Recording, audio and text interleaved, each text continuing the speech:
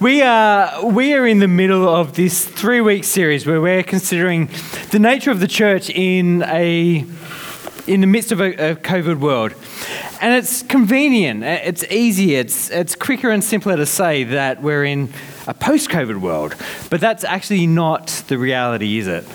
To talk of being post-COVID is to recognise that yes, we may be past a peak in our kind of response and awareness to it. To say post-COVID might be to recognise that it's not as front and centre for most of us as it is for some, most of us anymore. But really, I think to talk about post-COVID is more a reflection of our desire and our desire that we just want to be post-COVID. We want to move on and move on with our lives without this, but that's not the reality. So we're then talking today not about worship in a post-COVID church, because that's not accurate, but to talk about worship in the midst of COVID as it continues to affect us. One of the things that people said time and time again throughout the times when we were only online, or if we were meeting just in a small gathering, is that what they missed was corporate worship. What they missed was this singing with a large group of the gathered church.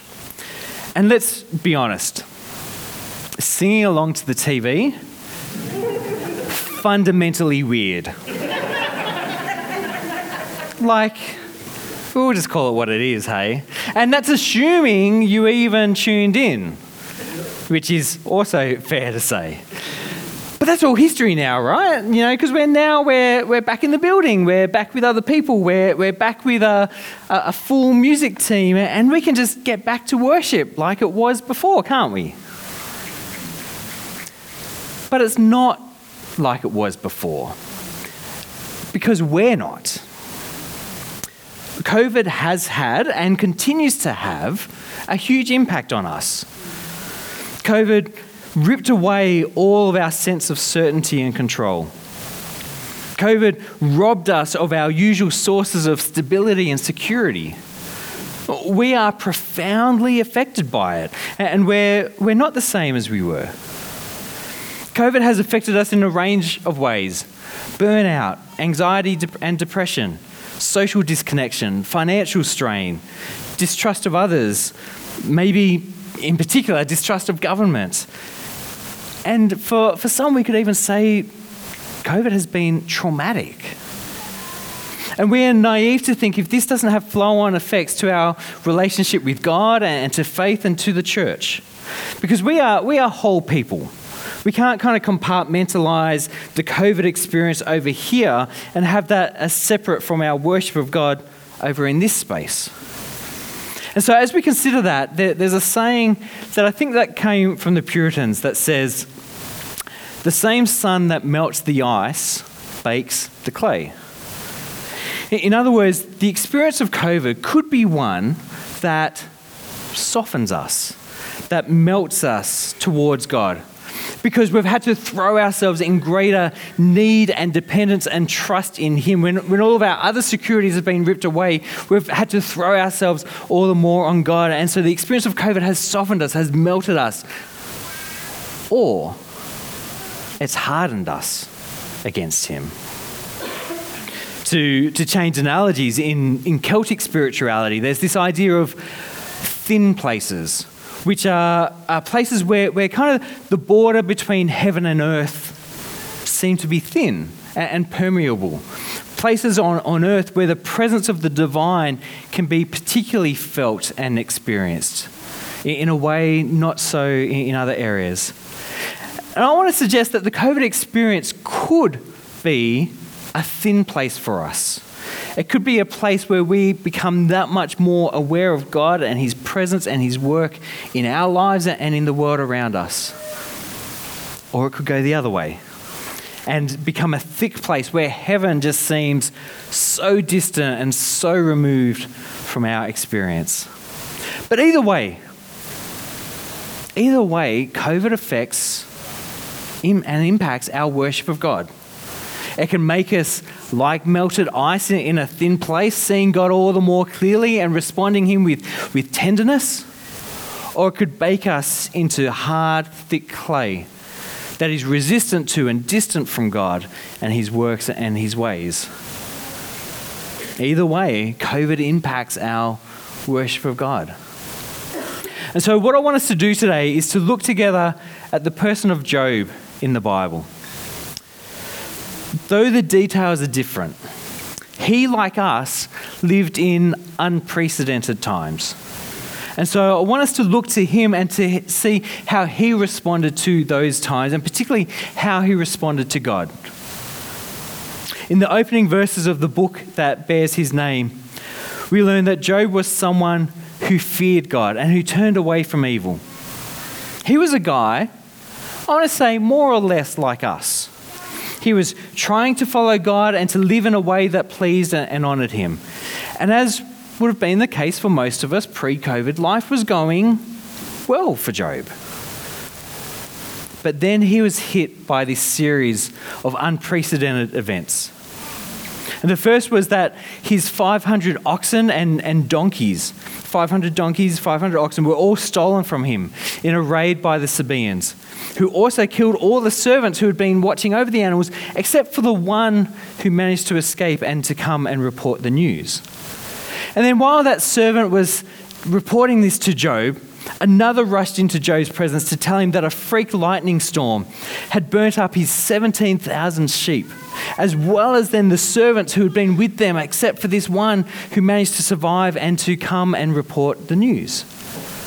Well, then thirdly, while that servant was still talking, another came to report that Job's 3,000 camels had been stolen in a raid by the Chaldeans, who also killed all the servants that were there with the animals, except for this one who managed to survive and escape to come and report the news.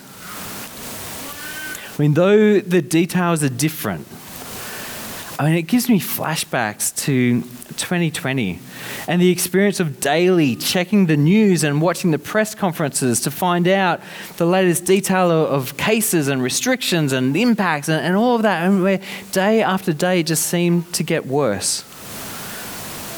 And for Job it did. Because then a fourth servant comes into Job and tells him that all his 7 sons and his 3 daughters, they'd been eating together at the eldest son's house. When then a powerful windstorm suddenly kicked up and blew in the walls of the house so it collapsed on all his children, with only then this one servant managing to survive and escape to report the news. And Job's world implodes. He loses all sense of control and all sense of stability. In blow after repeated blow, he experiences loss and pain upon loss and pain. Grief, depression, anxiety, confusion, doubt, fear, uncertainty, insecurity, loss of income, loss of relationship, trauma. His world is rocked by circumstances that are wildly out of his control. It sounds familiar, doesn't it? And so the same sun that melts the ice bakes the clay. And so which way does it go for Job? Well, we read this in chapter 1, verse 20. At this, having heard the last piece of news, Job got up and tore his robe and shaved his head, and then he fell to the ground in worship. There's no denial of the reality the reality and the pain and the difficulty of what Job experienced. He tore his robe, he shaved his head in his grief and in his distress, and in the midst of that, he worshipped. Now, it's worth defining what we mean when we talk about worship, because I don't think he was cracking out his guitar and singing some songs. Now, at its simplest, worship is our response to a revelation of God. When we behold God, when we grasp something of his character and nature, when we're gripped by the wonder of the gospel, when he in some way is revealed before us, we then respond to that. This is our worship. And our response then takes the form of prayers and of praise. It takes the form of songs, but also of silence. Sometimes we bow down before him Other times we're raising our hands. Our worship is also expressed in the day-to-day realities of our lives as we submit and obey God in all things. Worship is our response to God, to who He is and to what He has done. And it's the various ways in which we rightly recognize that He is God and we're not. And so we ascribe to Him the worth and the honor that He deserves. Worthship is kind of some of the origin of the word. And this is exactly then what Job does. He worships. He responds to God because in the events that have befallen him, he has had a revelation of God. And so he responds to that appropriately in worship. So how is it that Job, in the midst of such unprecedented experiences, how is it that he could respond in such a way? Because he easily could have gone the other way and become hardened and resistant and kind of rejected God. Well, I think there's at least 5 things that we can learn from Job, ways in which he responded to God in the midst of his circumstances that could inform and shape us as we respond to God in the midst of COVID. And we see the first of these as Job continues. Having fallen to the ground in worship, he then says, "Naked I came from my mother's womb, and naked I will depart. The Lord gave, and the Lord has taken away. May the name of the Lord be praised." In this expression, I think Job simply recognizes that God is God. He recognizes that he came into this world with nothing, and he's going to leave the world the same way. And that anything that he has in the meanwhile is a gift from God. And God, as God, is perfectly entitled to give and to take away. That Job has no merit or claim on anything. Job is not God. He's not ultimately the master of his life, let alone of his world. God is God. And as such, he's the one who's worthy of praise. See, before COVID, it was easy to fall into thinking that we were the masters of our lives.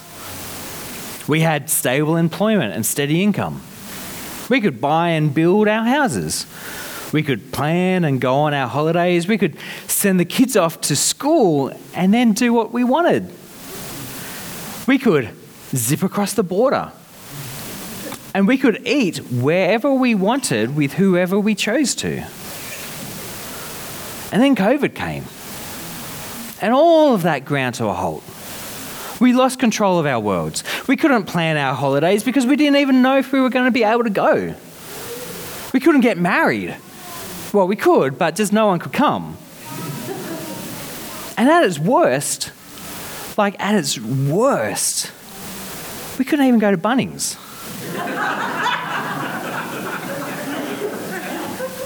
We lost control of our world. And even now, we are not free to do as we please. I mean, I tried to do a pastoral visit to someone in hospital the other day, and I rock up and I find out they've already had their one allotted visitor for the day. Or almond milk was on sale at Arnold's the other week. Milk Lab almond milk, so the good stuff. And friends of ours who go through a lot of it, they couldn't get there because they were in isolation. Or I was talking to someone recently who had COVID and was now over it, and so was, immune and clear and all that kind of stuff. And he was attending a conference, but he did not dare to cough in the gathered room, but rather had to rush out. I mean, they're small examples, but they illustrate the ways in which COVID has made it very clear to us that we are not in control. Proverbs 16:9 says that in their hearts humans plan their course, but it's the Lord who establishes their steps. And this has been our experience. We've made our plans, but it's God who then determines what actually happens. He's the one who is really on the throne. And so I want to say that COVID helps us to realize that God is God and that we are not. And this as this realization did for Job, seeing this reality helps us to humble ourselves before him and to worship. And Job also realizes, in having realized, through his experiences that God is the one who is God, that despite the sudden change in his circumstances, God hasn't changed. See, things got worse for Job. I mean, we've seen blow after blow after blow come already, but they got worse. Because he then was personally, physically afflicted with terrible boils all over his body. And his wife, seeing that he yet maintained faith in God, his wife told him to curse God and die. Bit of solidarity there from the missus. In other words, she said, just give up on God because he clearly seems to have given up on you. Chapter 2, verse 10, he replied, "You're talking like a foolish woman. Should we accept good from God and not trouble?" And in all this, Job did not sin in what he said. See, God was still to be trusted even though he seemed to be bringing bad into Job's life. And I think this can be a real challenge for us, can't it? I mean, we're happy to have faith in God and we're happy to come and worship him and all that when things are going well, when it's all as we would like it to be. But when circumstances change, we suddenly question God. And I get the instinct. I do this too. But Job reminds us that if we're happy to accept the good from God, we should just as readily accept the trouble because God is the same God either way. See, here's the thing. The pandemic has not changed God. As the writer to Hebrews says, Jesus Christ is the same yesterday and today and forever. God is the same. He has not changed. What has changed is our nice, safe, comfortable, meet all my needs concept of God that we have. What's changed is that God has burst out of the nice little box that we like to keep him in. That reminds me of what C.S. Lewis writes in The Lion, the Witch and the Wardrobe. Mr. Beaver, telling the child Susan about Aslan, says that he's a lion, the lion, the great lion. And Susan, having expected Aslan to be a man, expresses nervousness about meeting a lion and asks if he's quite safe. Safe? Said Mr. Beaver. Who said anything about safe? Of course he's not safe, but he's good. Likewise, Job realizes, and the pandemic prompts us to realize, that God is not safe. He's not predictable. He doesn't do what we want. He's not necessarily nice, but he's good. And that goodness is manifested in both the good he brings into our lives and in the trouble. So the pandemic may have prompted us to harden our hearts against God. But all those things that we believe about God in the good times, in his sovereignty, in his mercy, in his grace, in his compassion, in his kindness, in his presence, in his goodness, all those things we believe about him in the good times remain true even in the midst of COVID. God hasn't changed. But COVID has forced us to see him perhaps more accurately for who and for how he is. That he's not a tame kitten, but that he's a lion. And I want to say that a lion is far more worthy of our worship than a kitten. But having said that, our response to God doesn't need to deny the reality of our experience. God wants our honesty because he wants all of us. He doesn't want just the polite mask that we put on. He wants us as we truly are. And so just as we need to accept trouble as well as the good from God, God wants the same from us. He wants our happy, pleasant thoughts as well as the struggles and the angst and the anguish. Look at what Job expresses in chapter 3. After this, Job opened his mouth and he cursed the day of his birth. He said, "May the day of my birth perish, and the night that said a boy is conceived, that day may it turn to darkness. May God above not care about it. May no light shine on it. May gloom and utter darkness claim it once more. May a cloud settle over it. May blackness overwhelm it. Why did I not perish at birth and die as I came from the womb? Why were there knees to receive me and breasts that I might be nursed? For now I would be lying down in peace. I would be asleep and at rest. Why is life given to a man whose way is hidden, whom God has hedged in? For sighing has become my daily food. My groans pour out like water.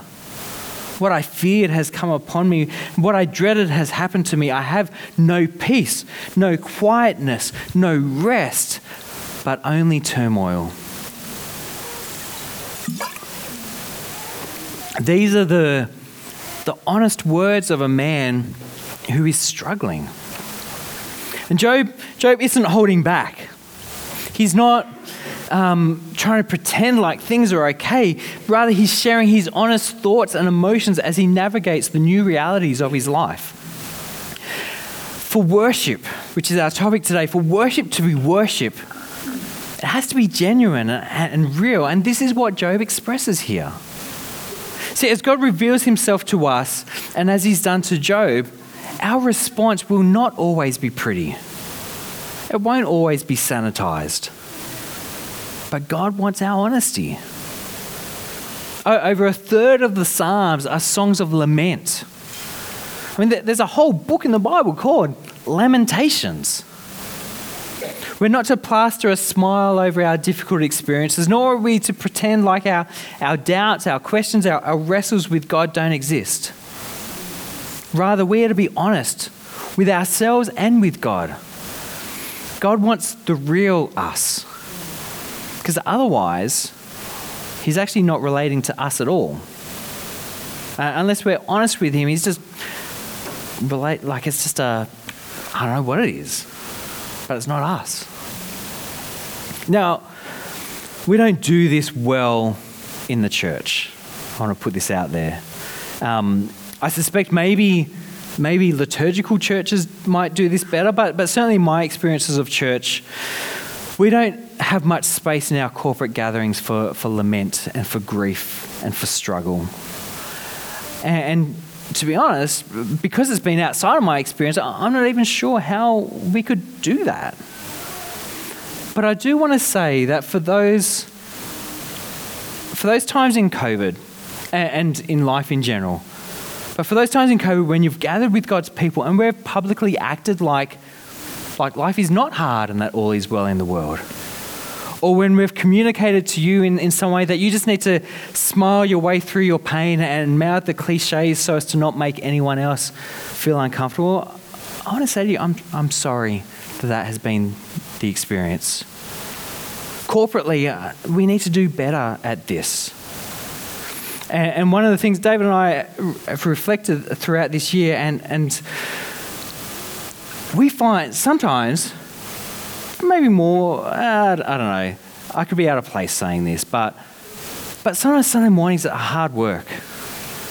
Like that there's, whether it's the team or us preaching, we're up here and we're giving it our all, and sometimes it feels like it's crickets out there. And this is not, I shouldn't have gone there really. This is not a judgment. But my reflection as I've worked through this is maybe this is why. Because up here we've been just going about as if things are fine and good when actually they're not, perhaps.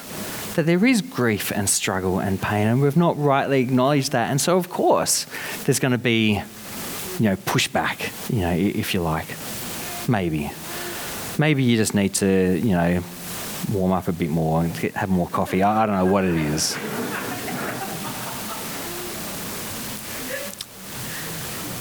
In short, though, I think we need to do better at acknowledging lament. And I want to say that while God's people, us, may not do so well with it, that God himself, he wants our honesty. He wants the realness. Otherwise, our worship is just empty words. And having said all of that, though, part of the beauty of the church is that God doesn't leave us by ourselves.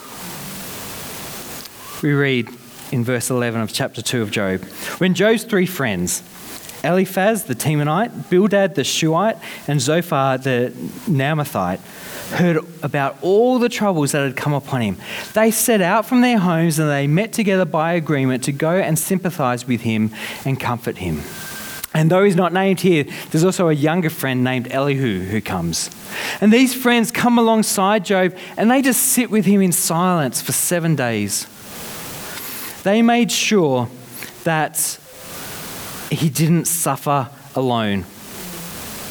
And though not explicitly so, they were the means of God's presence and support to him.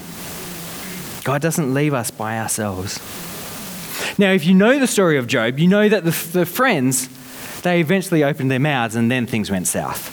But here it was good. Yeah. But as we consider this topic of worship in the midst of COVID, the body of the church not only sit together with us in the hard times, as what happened here for Job, but they also uphold us throughout it. Paul tells the Colossians, "Let the message of Christ dwell among you richly, as you teach and admonish one another with all wisdom through psalms, hymns, and songs from the Spirit, singing to God with gratitude in your hearts." He says something similar to the Ephesians when he says, "Be filled with the Spirit, speaking to one another with psalms, hymns, and songs from the Spirit. Sing and make music from your heart to the Lord, always giving thanks to God the Father for everything in the name of our Lord Jesus Christ." When we gather as the church in the midst of our pain, we surround ourselves with others who sing the things that we can't. We surround ourselves with others who can declare the truths that we are struggling to believe. We surround ourselves with others who can encourage us with their steadfastness even as we wobble. And that's why we actually do want to hear the person next to us and behind us, however off-pitch that they might be. Because it's their faith, it's their worship that carries us through and it speaks to us and for us. We can be like the man who said to Jesus, "I do believe, help me overcome my unbelief." See, when we gather as part of the church in the midst of our pain, we declare, "I believe." And when we surround ourselves with others who are singing and praying and declaring, we're saying, "Please help me overcome my unbelief. May your faith carry me through this until my own kicks in again." It's like what Joshua and Hur did for Moses as the Israelites fought the Amalekites back in Exodus 17. When Moses' hands were raised, the Israelite army was winning. But there's only so long he could keep his arms up and he'd get tired and they'd drop. And the Israelites would start to lose. So Joshua and Hur sat Moses down. One held one arm, one held the other, and sustained Moses through that time. And so then the Israelites could win. They did for Moses what he couldn't do for himself. And that's what God provides for us in the church. He does not leave us alone. And of course, we see this supremely, don't we, in Jesus? Jesus, who is Emmanuel, God with us, who in his final words on earth promises that he will be with us always, even to the end of the age, even in the midst of a pandemic, even in the midst of unprecedented times, always. Lastly then, a fifth way in which Job, I think, leads us to and helps us to worship in the midst of an unprecedented time like COVID, is that it is through the experiences that Job goes through that he has a revelation that God is bigger than he can grasp. At the end of the book, the space between heaven and earth grows mighty thin, and God speaks directly to Job. "Where were you when I laid the earth's foundation? Tell me if you understand. Who marked off its dimensions? Surely you know. Who stretched a measuring line across it? On what were its footings set? Or who laid its cornerstone? While the morning stars sang together and the angels shouted for joy. Who shut up the sea behind doors when it burst forth from the womb? When I made the clouds its garment and wrapped it in thick darkness? When I fixed limits for it and set its doors and bars in place? When I said, this far you may come and no further. Here is where your proud waves halt. And God goes on like this over the course of 4 chapters, leaving Job and us with just this overwhelming impression that there is no one like our God. He defies all of our expectations and our limitations. And so in the midst of God's revelation, Job responds, he says, I'm unworthy. How can I reply to you? I put a hand over my mouth. I spoke once, but I have no answer. Twice, and I'll say no more. In other words, before God and his might, before God and his purposes in the world, before God who is God, and in the face of his own mere humanity, Job responds in humility and in silence. He is just in awe before God. And as God concludes, Job then says, I know that you can do all things. No plan of yours can be thwarted. My ears had heard of you, but now my eyes have seen you. So therefore I despise myself and I repent in dust and ashes. See, through his experiences, Job has had a fuller revelation of God. And he submits his life in worship afresh to this God who he knows and understands more clearly now. God is bigger than we can grasp. And an experience like COVID can help us to realize that again. Job would not have had that revelation if it weren't for what had happened to him. And so an experience like COVID can help us to realize again that God is bigger than we grasp.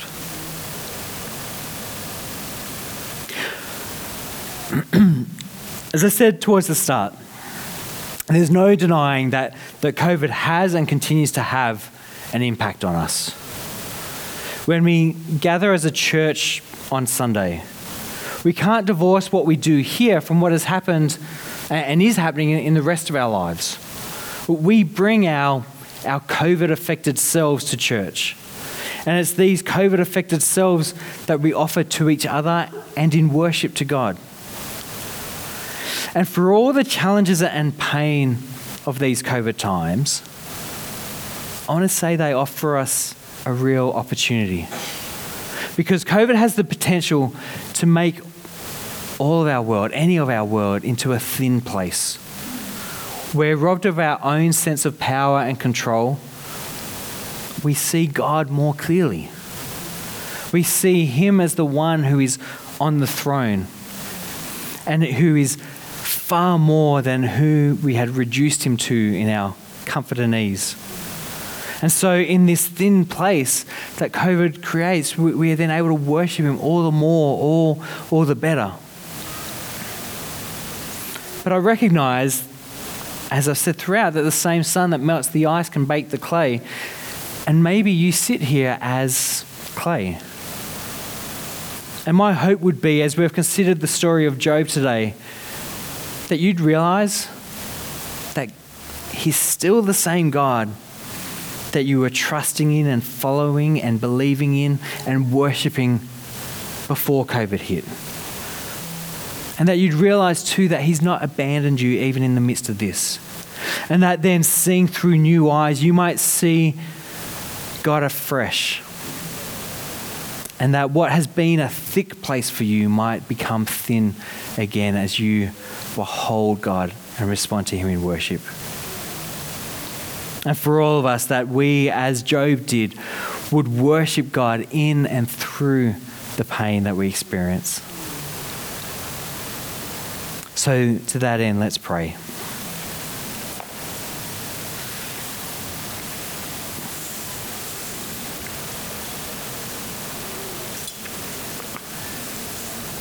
God, we want to thank you for your word, which is where you reveal yourself to us.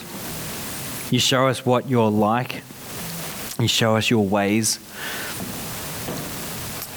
You reveal yourself And as we behold that, we can't help but to respond to you in worship. The more we grasp of who and how you are,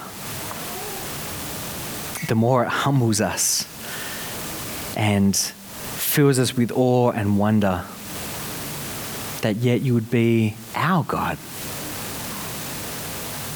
And so, God, I want to pray for us all in the midst of this COVID time as we continue to navigate both the consequences of how it has worked out in our world in the past and also continue to navigate how it's working out in our world now.